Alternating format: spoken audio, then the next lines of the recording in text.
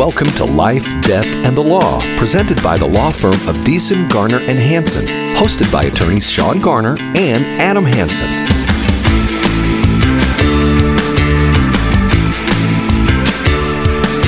Good morning, Yuma. This is Life, Death, and the Law, 560 AM KBLU. I'm your host today with the one and only Mr. Attorney Shawn Garner, and we're talking about issues that are really to the forefront at this time because of recent news, and specifically we're going to be talking about energy and where do we get it, how are we using it, and are we doing the right things, and is the government getting in the way? We've been talking a lot recently within the last year and a half, 2 years, about constitutional issues and how they affect our daily lives. So how does the Constitution play into all this, and how does our daily life become affected by what the government chooses to do, or what our government officials choose to do or not to do when implementing different types of energy sources in our lives? And there has been, Shawn, wouldn't you agree, a huge push for alternative energy sources. And usually when you're driving on the freeway from Yuma to, let's say, Phoenix, or Yuma to San Diego, inevitably you're going to see off the side of the highway huge solar farms. And so solar has been such a big issue, especially here in Arizona, and I feel like a big push for a lot of people to go on to solar-powered energy in order to alleviate the grid or to bring in alternative methods of being, quote, green. And what we're seeing now is that if you were to really break it down, going green in the way of wind turbines or solar panels really in the long run is worse for the environment, is what they're saying now. Studies show that you not only kill the natural inhabitants of that environment that you have to build the solar farm on, but also it's wreaking havoc on our climate in the sense that it creates a lot of pollution just to make these panels or make these turbines. And that wasn't really what was sold to us in the very beginning. What was sold to us was, if you go to solar, you're doing the environment a favor and you're saving our planet, and that's the only way to go. That and wind. So solar and wind and hydro in there. What's not really being talked about a lot is the availability and the actual common sense of using nuclear power. You know, nuclear power has been demonized over the years because there's been a lot of sensationalization of the stories where nuclear fails. And we've had these stories where Chernobyl had that big meltdown and it exploded essentially, and it caused this big plume of radioactive material to go up into the air and spread throughout, it went into the upper atmosphere and spread over the earth.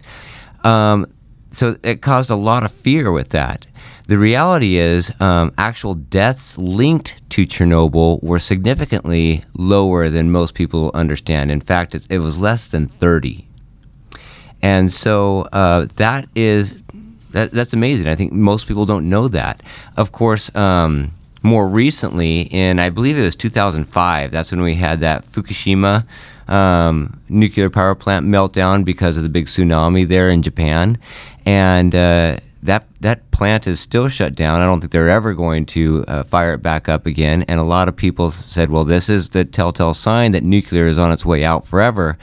In reality, nobody died from exposure to nuclear leakage from that plant, but 2,000 at least people died because of the fear and the scrambling of the evacuation.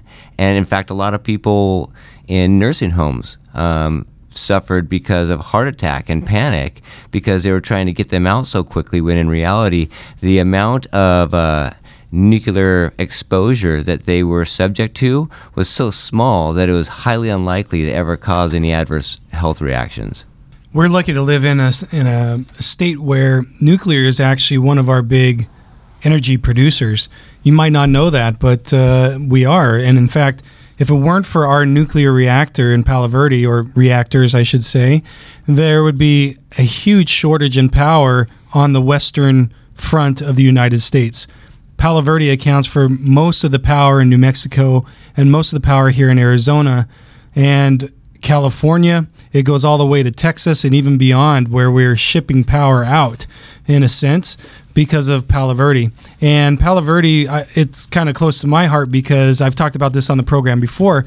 My grandfather worked there for over a decade as a journeyman welder, and I had gone out to Palo Verde in my teenage years to visit my grandfather, and he walked me around and showed me some of the reactors and things like that, and explained in basic terms how things were working and what he did, and he did that, I think, twice, and I was just blown away. At the time, I didn't realize as a teenager that this was so controversial. To me, it was just another energy source, and he explained to me, how it worked and how they used the uranium, and they put these rods in there, and in basic terms, I didn't get the whole thing he was saying, but I trusted him, and that was my first contact with Palo Verde. When I became an adult and I did more research and became more involved in these issues, I started to find that, wow, Palo Verde is really one of those things that is a staple for the western part of the United States, and without it, we would really be crippled when it comes to energy. We've got to push right now to go more electric for our vehicles, and what I've heard, I don't know if this is true or not, but what you hear is that, well, if more people were to get on the grid, then that would cause infrastructure problems. And in California, to the extent that they would have to do rolling blackouts, the grid cannot support that much electricity that would be needed for that many electric vehicles to be charged. So we need energy from somewhere. California has historically had issues with producing their own energy and looking to other states, neighboring states, to get their energy, as well as water.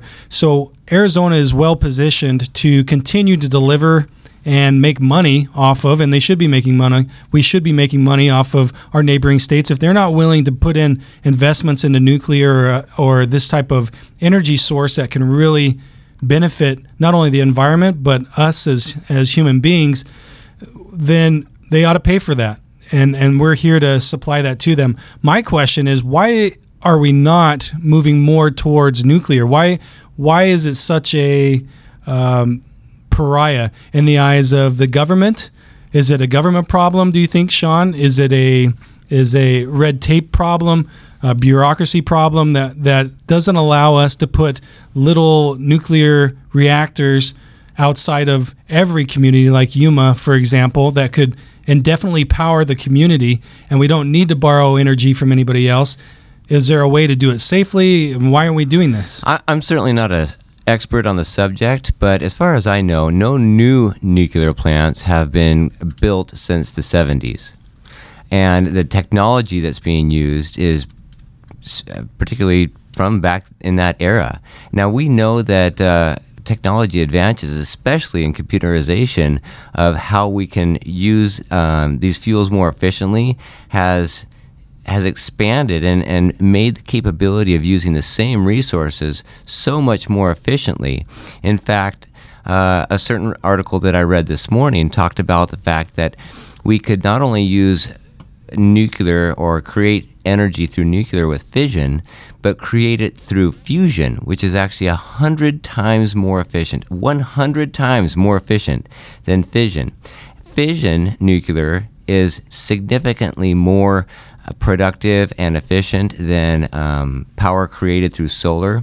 It is a lot less harmful on the environment. For example, it requires 400 times less resources in land, in mining, in all of the materials used to create the actual facility or the panels necessary than a comparable nuclear plant. 400 times. That's a lot.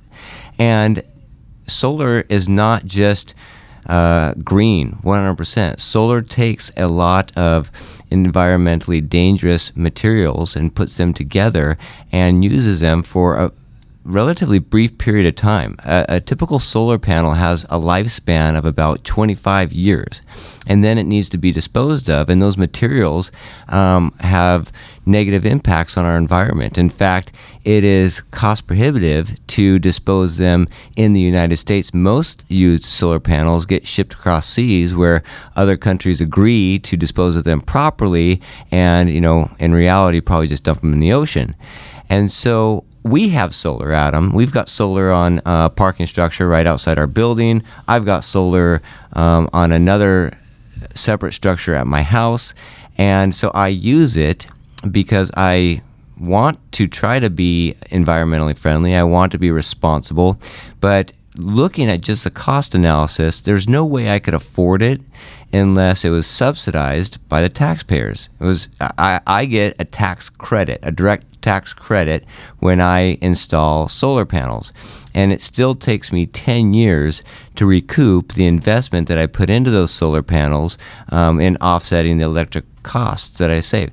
So the point being is, there's a spin on the story. There's a spin on how green it is and how cost effective it really is. So we look a little bit broader, we look outside the box a little bit and say, what other options are there? Well, it's this option that's been around for a very long time, and it's nuclear. Let me play a clip from Bob Bement from Palo Verde, and he explains a little bit more of what the plant actually means for the United States and for our energy source. Palo Verde is a wonderful resource for the Southwest. We've been the largest generator of electricity for the last 27 years. We take great pride in that. We are the largest clean energy producer in the United States of America, and we're right here in the West Valley. We produce about 70% of Arizona's clean energy, about 80% of New Mexico's clean energy. The equipment in Palo Verde isn't the same equipment as when we built it in the late 70s, early 80s. We continue to upgrade Palo Verde. As new technology comes, we implement that new technology. So the plant is continuing to be upgraded. If you look at capacity factor, by far the most efficient is nuclear. We generate a 92% capacity factor compared to other clean sources that are generating 35% and less. And that's just on their availability. Whether that's sun, whether that's wind, whether that's hydro, they're just limited on when they're available to produce. A lot of people don't understand how nuclear actually works. And so let me just break it down. I'm, again, not an expert on the subject, but I've read a bit about it. In fact, there's a wonderful book out there about it. It's by Michael Schellenberger, and the book is called Apocalypse Never. And he talks about his conversion as a 30-year-old into a green activist. He wanted to preserve the environment. He really cared for it. He grew up in California, and he grew up kind of with some hippie parents and wanted to pursue the American dream, which is loving the environment and growing up and also enjoying not only nature, but everyday luxuries that we enjoy here in America. And so he went around and he started advocating with Greenpeace. Well, what he found out was that was more of a political structure, and then when there was alternative options to actually reduce CO2 emissions and actually address the real concerns that they were advocating for so publicly, it was more about power and control over the narrative than it was preservation of the environment and clean energy. And so here's how nuclear is actually how it works. First of all, you take uranium, which is in abundance. In the United States alone, I don't know about around the world, but there is an abundant amount of uranium that can be mined, and it actually takes far less excavation to mine uranium than it does for materials necessary to create solar panels. So you get this uranium, and you have to enrich it to a certain level before it can become radioactive sufficient to generate electricity. But with these uranium rods, you put them in a cement container that has water, and then you fire neutrons at them. And when you fire the neutrons at them, it splits the uranium atoms, and the smaller atoms require less power to be sustained. And so the excess power generates heats up the water. That water is pressurized about 300 times the regular pressure, the atmospheric pressure, to keep it from going into steam, evaporating. And then it's pumped through, kind of like a radiator, into other areas surrounded by water, and that water then evaporates and turns turbines, which creates electricity. So then that electricity obviously goes into the grid and provides electricity for our homes and our businesses. The byproduct of all of this is steam. And a lot of times, even that is recaptured, cooled down into water again, and then regenerated. Oftentimes, these power plants are built around some natural cooling resources like the ocean, where they can pump in water from the ocean to cool down some of the reactors as necessary, or use that water to produce the steam necessary to produce the electricity. So that's how nuclear energy is provided. What is the downside? Of course, there's nuclear waste. So once those rods are spent, what do you do with them? And that's what had a lot of people concerned, is that we're stockpiling all this nuclear waste, and it's creating this environmental problem. Maybe these containers, they rust and corrode and leak into the groundwater, and then we're going to have kids that are being born with, 4 arms and bad problems, right? So we don't want that. Just as you heard on that clip, on that YouTube clip about the Palo Verde plant, they're very careful on how they treat nuclear waste. And also, since plants haven't been built since the 70s, the technology and how much you can get out of each fuel rod has increased a bunch. And so the amount of electricity from each fuel rod is significant. In fact, a peanut of uranium produces about as much electricity as 800 pounds of coal. So if you're looking at comparison-wise, it's far, far more efficient. I mean, we're talking about thousands of times more efficient. I read an article, and we're coming up on a big conference for the U.S. Energy Information Administration. The association that really deals with them most is the Nuclear Energy Institute. And basically some of the data that they put forth was that the U.S. nuclear electricity generation capacity peaked in 2012 when there was 104 nuclear reactors with a capacity to output 102 gigawatts. By the end of 2021, the nation had 93 operating nuclear reactors with an output capacity of around 95 gigawatts. Their total output came in at 778 million megawatt hours last year, which accounted for 19% of America's electricity. In other words, that's enough to power around 70 million homes. And this article goes on to say America's reserves are also under the crosshairs of the U.S. government, with the Department of Energy committing almost $1 billion to its quote defense environmental cleanup program that aims to destroy the supply of this product, thorium, that the government is trying to snuff out. Thorium can break down nuclear waste and provide clean energy, like Shawn was saying. The problem is the nuclear waste, or not a problem, but that's a foreseen problem, is you're piling up all this nuclear waste, and how do you get rid of that? Well, the thorium is an element that breaks down, or has been found to break down, the nuclear waste. And so the government is kind of putting a kibosh on that and saying, well, you can't mine that stuff or use it as much as you could in the past. So I asked the question originally, Shawn, why aren't we moving towards nuclear more? And I think, number one, the issue might be one of perception. We know about 3 Mile Island, we know about Chernobyl, or at least what the media has portrayed to us as the fallouts that happened in those instances. What's good about those is that it taught us some lessons, and the nuclear industry has learned from those lessons.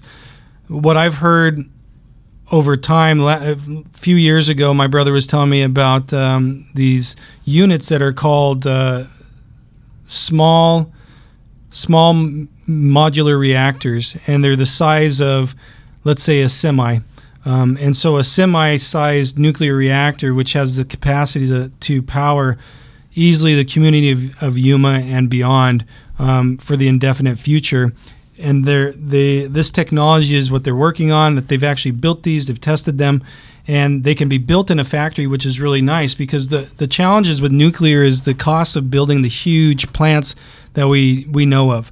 So we know that they've ramped down nuclear generation. They've shut down a lot of the plants here in the United States, but in reality, nuclear energy, like we've stated, is cleaner than and better for the environment than solar or wind turbines.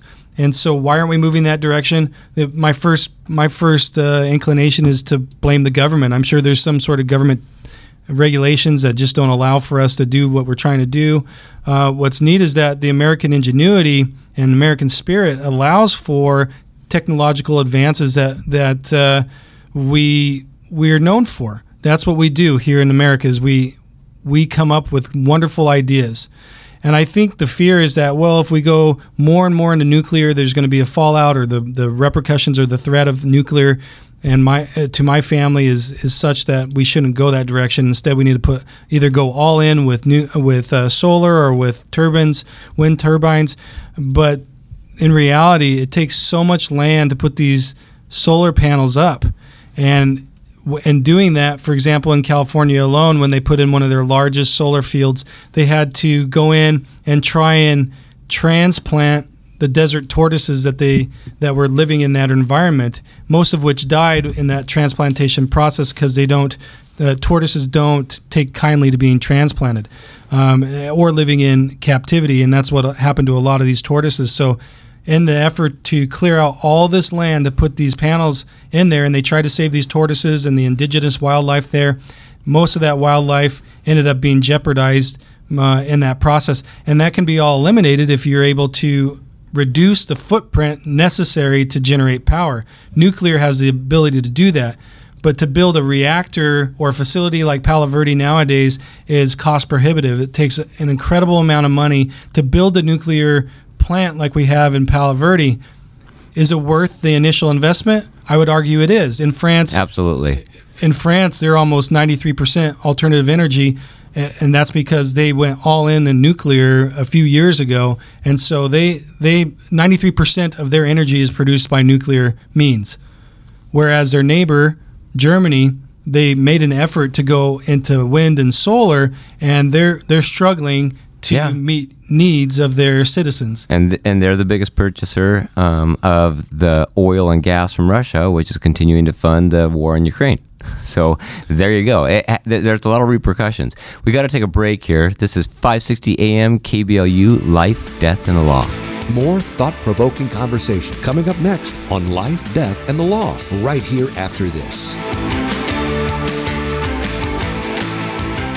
Hey, Yuma, Dave Ramsey here. If you listen to our show or know anything about us, then you know I only recommend products and services I trust and I believe in. That's why when it comes to protecting your assets and planning for your loved one's future, you've got to call my friends Shawn Garner and Adam Hansen at the law firm of Beeson, Garner, and Hansen. I encourage you to take the first step and attend a free, no-pressure seminar and learn all of your options. The firm of Beeson, Garner, and Hansen has been educating the Yuma community for over 40 years, and this is the only area of law that they practice. Shawn and Adam believe in giving free education to help people make smart decisions about their assets and help them leave a legacy for their family that they can be proud of. Schedule a free personal consultation today. Call 783-4575 or visit yumaestateplanning.com. You're listening to Life, Death, and the Law, presented by Beeson, Garner, and Hansen, the law firm that has been voted Yuma's best 6 years in a row. Welcome back to 560 AM KBLU. I'm attorney Adam Hansen, and we've been talking a lot today about alternative energy sources, and primarily the nuclear issue.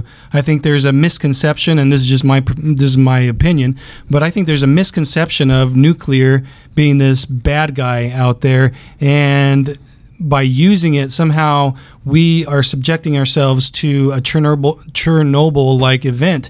And in reality, it's incredibly safe. Chernobyl, 3 Mile Island, the issues that have happened in the past at these nuclear sites have taught those that were involved how to deal with that type of a meltdown or a bad event. And so they're able to put in these security protocols that allow for safer processing of the uranium and safer containment of the nuclear waste that is the byproduct of these nuclear plants. And therefore, it's really a no-brainer in my opinion. Of course, this is just my opinion. What do I know? But it is a no-brainer if we're going to move to the next generation of energy development. Nuclear is the answer to what we've been looking for. Yes, we are the sunniest place on Earth here in Yuma, and oftentimes I even think to myself, why are we not putting more into solar technology? Because of the idea that we sit on the specific place on Earth to receive the most solar rays in all the world. And so why aren't we doing more to harness that energy? In reality, the technology that we have now, not to say that we can't develop other things in the future in order to bring down costs or bring down the manufacturing process, materials used. But as it is right now, the technology is such that to create solar panels creates more of a carbon footprint and does more damage to the environment than going all nuclear. Nuclear has the ability to generate so much energy with so little that, in my opinion, it's a no-brainer. I'm excited for the future, what it holds. My only concern is the government getting in our way. I don't know what it is about nuclear that gives them the heebie-jeebies, other than what we've talked about, Chernobyl. That I get it, but if you really do the research and you see what happened in these actual events, that can be avoided. What happened in those big events that we know of because the news broadcasted them, we can learn from those, and they've put in safety provisions allowing for that to be contained or do a better job of keeping it safer. And what's your opinion, Cody? Oh, I mean, unfortunately, we learn more from our mistakes than we do our successes. I mean, but that's anything in life. And that being said, though, we've learned not only as our own country, but globally, we've learned lessons. So yeah, it's much safer. It's much more economical. I feel like it's like everything is polarized. So you have people that attach it to the weapon side of things. You have people who attach it to the environmental side of things, which is crazy because, like you said, if you look at the consumption it takes to produce a solar panel, a windmill, versus what a nuclear plant produces, it's like night and day difference. So what's the red tape that's in the way? Getting back to the Constitution, okay. We touched on this earlier. If we had Howard Blitz here, our constitutional guru, he would be all over this issue. But from a legal standpoint, the Constitution allows for, or is supposed to protect, our rights when it comes to life, death, in the pursuit of happiness. Yeah, not death. Oh, I'm thinking of life, death, and the law. Oh, you're right. You're so close. Life, liberty, and the pursuit of happiness. That's right. Life, liberty, and the pursuit of happiness. So where does the government have the right to step into my place if I'm a private actor and I want to build a small nuclear modular reactor? Like Doc Brown and the DeLorean. Yeah. Exactly right. If I want to put trash in my car and hope for the best that it burns, where does the government play into this? Well, it's not so much written in our Constitution. What happened over the years, and I've talked about this before, and it's, in my opinion, our nemesis, and that's the government agencies that have been created over time. So we've got the three branches of government, right? We've got the executive, judicial, and legislative. So the executive branch has wide policing powers. That's the job of the executive branch of our government. And that's what the Constitution outlines. Over the course of time, since the Constitution was signed and implemented in our country, over the course of a couple hundred years, we have developed through judicial means, through the Supreme Court, the ability for the executive branch to create helping agencies. These are agencies like, for example, Customs and Border Patrol, the IRS. We hear these names and we know that's the government. But in reality, they're branches that are agencies that are not branches, but they are under the executive branch rule, meaning we don't have the ability, you and I as commoners in this Commonwealth of the United States, we do not have the ability to have a say as to what the rules are that are promulgated from these agencies. We don't have the ability to vote on who's the director of these agencies or who the operating powers that be are of these agencies. All we have the ability to do is elect a president or elect legislators. Oh, I was going to say, our elected representatives don't have the ability to replace some of these people. I mean, in some cases, like the cabinet, they are appointed by the Senate or approved. But point being is, there are some of these bureaucracies that we as voters have no say of, or our representatives that we send to Congress have no say. And they pull those kind of tricks. So what we have on our hands is an issue with not so much the Constitution. The Constitution protects our right to life, liberty, and the pursuit of happiness. But the reason I bring up these agencies is because the government gets involved when they have an agency in, let's say, the state of Arizona or federally on the federal side, because the state of Arizona, its own government has the executive, legislative, and judicial branch in many form in Arizona to deal with state issues. But where the issue comes up is on the state level and on the federal level, and one of these agencies, the Department of Energy, whether it's one of these agencies that is the watchdog of keeping us as a public safe, I used air quotes there, in their role of doing that, they're going to say, well, not anybody off the street can come in here and throw together a nuclear modular reactor. First of all, we're going to have some protocols that you have to adhere to because we want to make sure everybody's safe. And we're the experts. So we're going to put in place a panel of people, and we're going to promulgate some rules, and you have to adhere to those rules. If you can adhere to these rules, we will issue you a license to create this particular object that can create nuclear power. So what happens over time is you and I as commoners in this United States, we can elect our officials to the legislature. We can elect our officials on the local level. We can elect a president of the United States to the executive branch to oversee all this stuff. But when it comes down to the agencies, we don't have any recourse. We can't really get in there and say, hey, we don't like what this guy's doing. And that's what's happening, I would argue now. If you don't like Mayorkas and the Border Patrol, for example, there's nothing you can do about that. He is the current individual that the president has appointed and the Senate has confirmed to be in charge of making decisions as to when an individual comes through our border, what happens to them. Do we coincide with our current federal law and return them to where they're supposed to, where their country of origin? Do we hold them and prosecute them, or do we let them go? So he's the guy that ultimately the buck stops with him. That's the same case in all of these agencies. There are unelected officials that are appointed and confirmed by the Senate that are really running the show. If you or I have an issue with that, if they issue me a license and down the line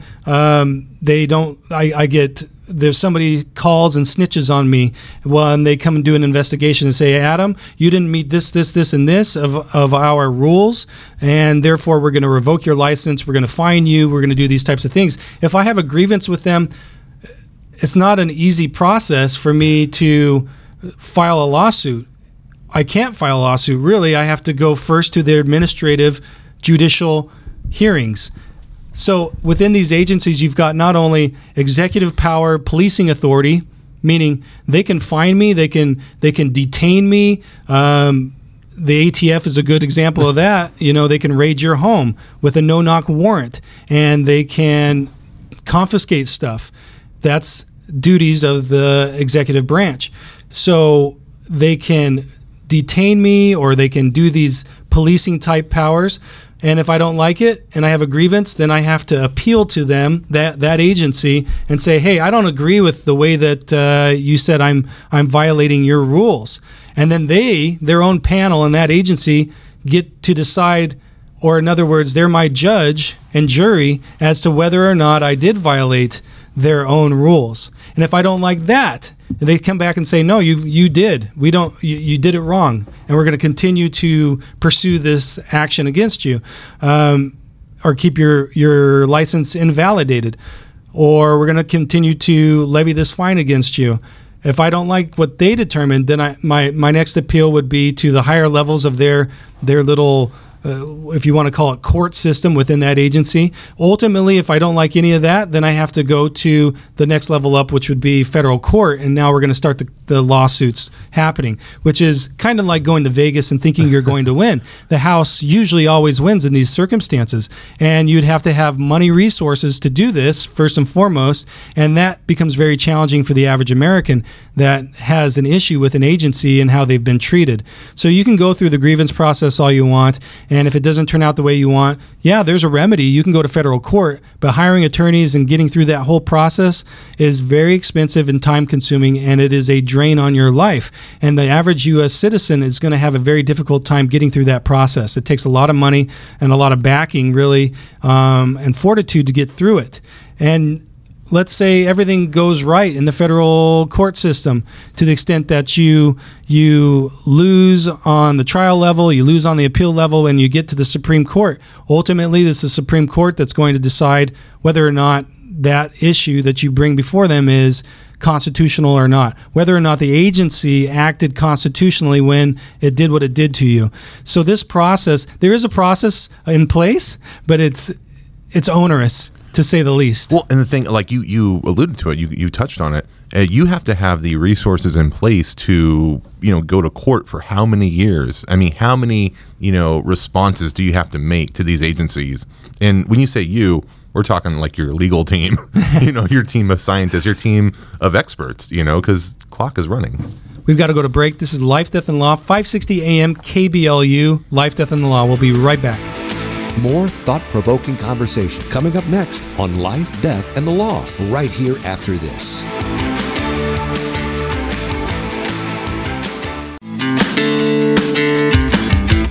You're listening to Life, Death, and the Law, presented by Beeson, Garner, and Hansen, the law firm that has been voted Yuma's best 6 years in a row. Welcome back to Life, Death, and Law. I'm attorney Adam Hansen, and we've been talking a lot today about nuclear energy and it being a viable source of alternative energy here in the United States and in the world. We've seen an example in France, for example. They really went all in nuclear, and it produces about 93% of their current power, and they've been self-sufficient to a certain extent, whereas their neighbor Germany went into alternative energy sources in wind turbines and solar, and they're really hurting now because it only produces power 30% of the time during a day, on a good day. And so it's so volatile and unpredictable that it becomes challenging when you're trying to produce power to the extent that I want to use the fridge, or I want to use my power at my house to power the electric vehicle that I drive, for example. So that's a good contrast between France and Germany that we can look to as an example. And we've been talking about the government red tape that gets often put in our way when it comes to anything.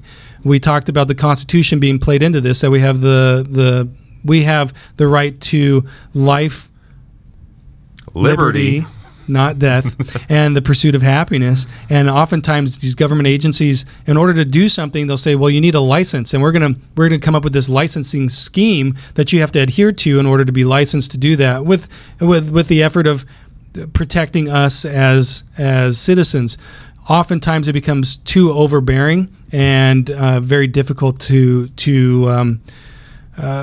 implement, and if you jeopardize what they have promulgated as their rules, then you have a very onerous process to go through of grievance.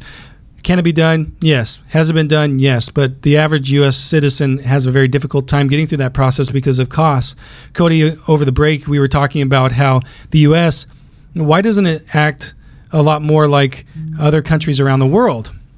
Meaning, you were saying that in the U.S., we hold ourselves to a really high standard. Well, yeah, I mean, we hold ourselves to this higher standard. You know, you said we haven't built another plant in the past 30 years or so. But what's the point when Russia scuttles? Is that the right term for sinking your submarines or your boats? They scuttle their nuclear subs in the Arctic. You know, like if the rest of the world, you know, is contributing towards, you know, nuclear, radioactive issues, waste, yeah, you know what? It's a global problem. You know what I mean? So we're just kind of hurting ourselves here by putting this red tape in place. What would you propose? I mean, what's the answer to that? I mean, get the politics out of it. I mean, that is such a generic answer, but that's the answer because energy shouldn't be a political issue. You know, what's the cleanest, cheapest form of keeping us, you know, safe and alive? There shouldn't be politics involved in that. Unfortunately, there are. So we got to remove ourselves from that. You know, I mean, you deal with the red tape all the time, and like with estates and people dying, you have to die.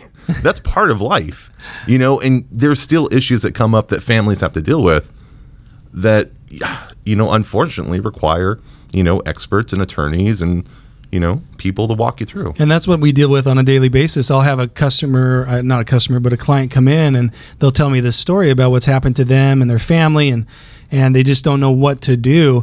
And most of those problems are because of government red tape that has been implemented over time, and oftentimes it requires court intervention or action, and so when a person is faced with that, it becomes very stressful, especially if you've never done it before.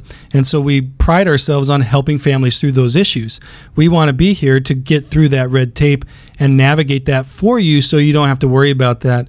So if you don't have anything set up, let's say a will or a power of attorney or a trust, and you want to know more, go to our website, yuma.law, as simple as that, and cruise around, get some answers to some of your questions. And more importantly, give my office a call because we can get you in and sit down with me or with Shawn, and we can talk about your family and your particular needs and how can we help you avoid the government red tape that is inevitable if you don't do anything.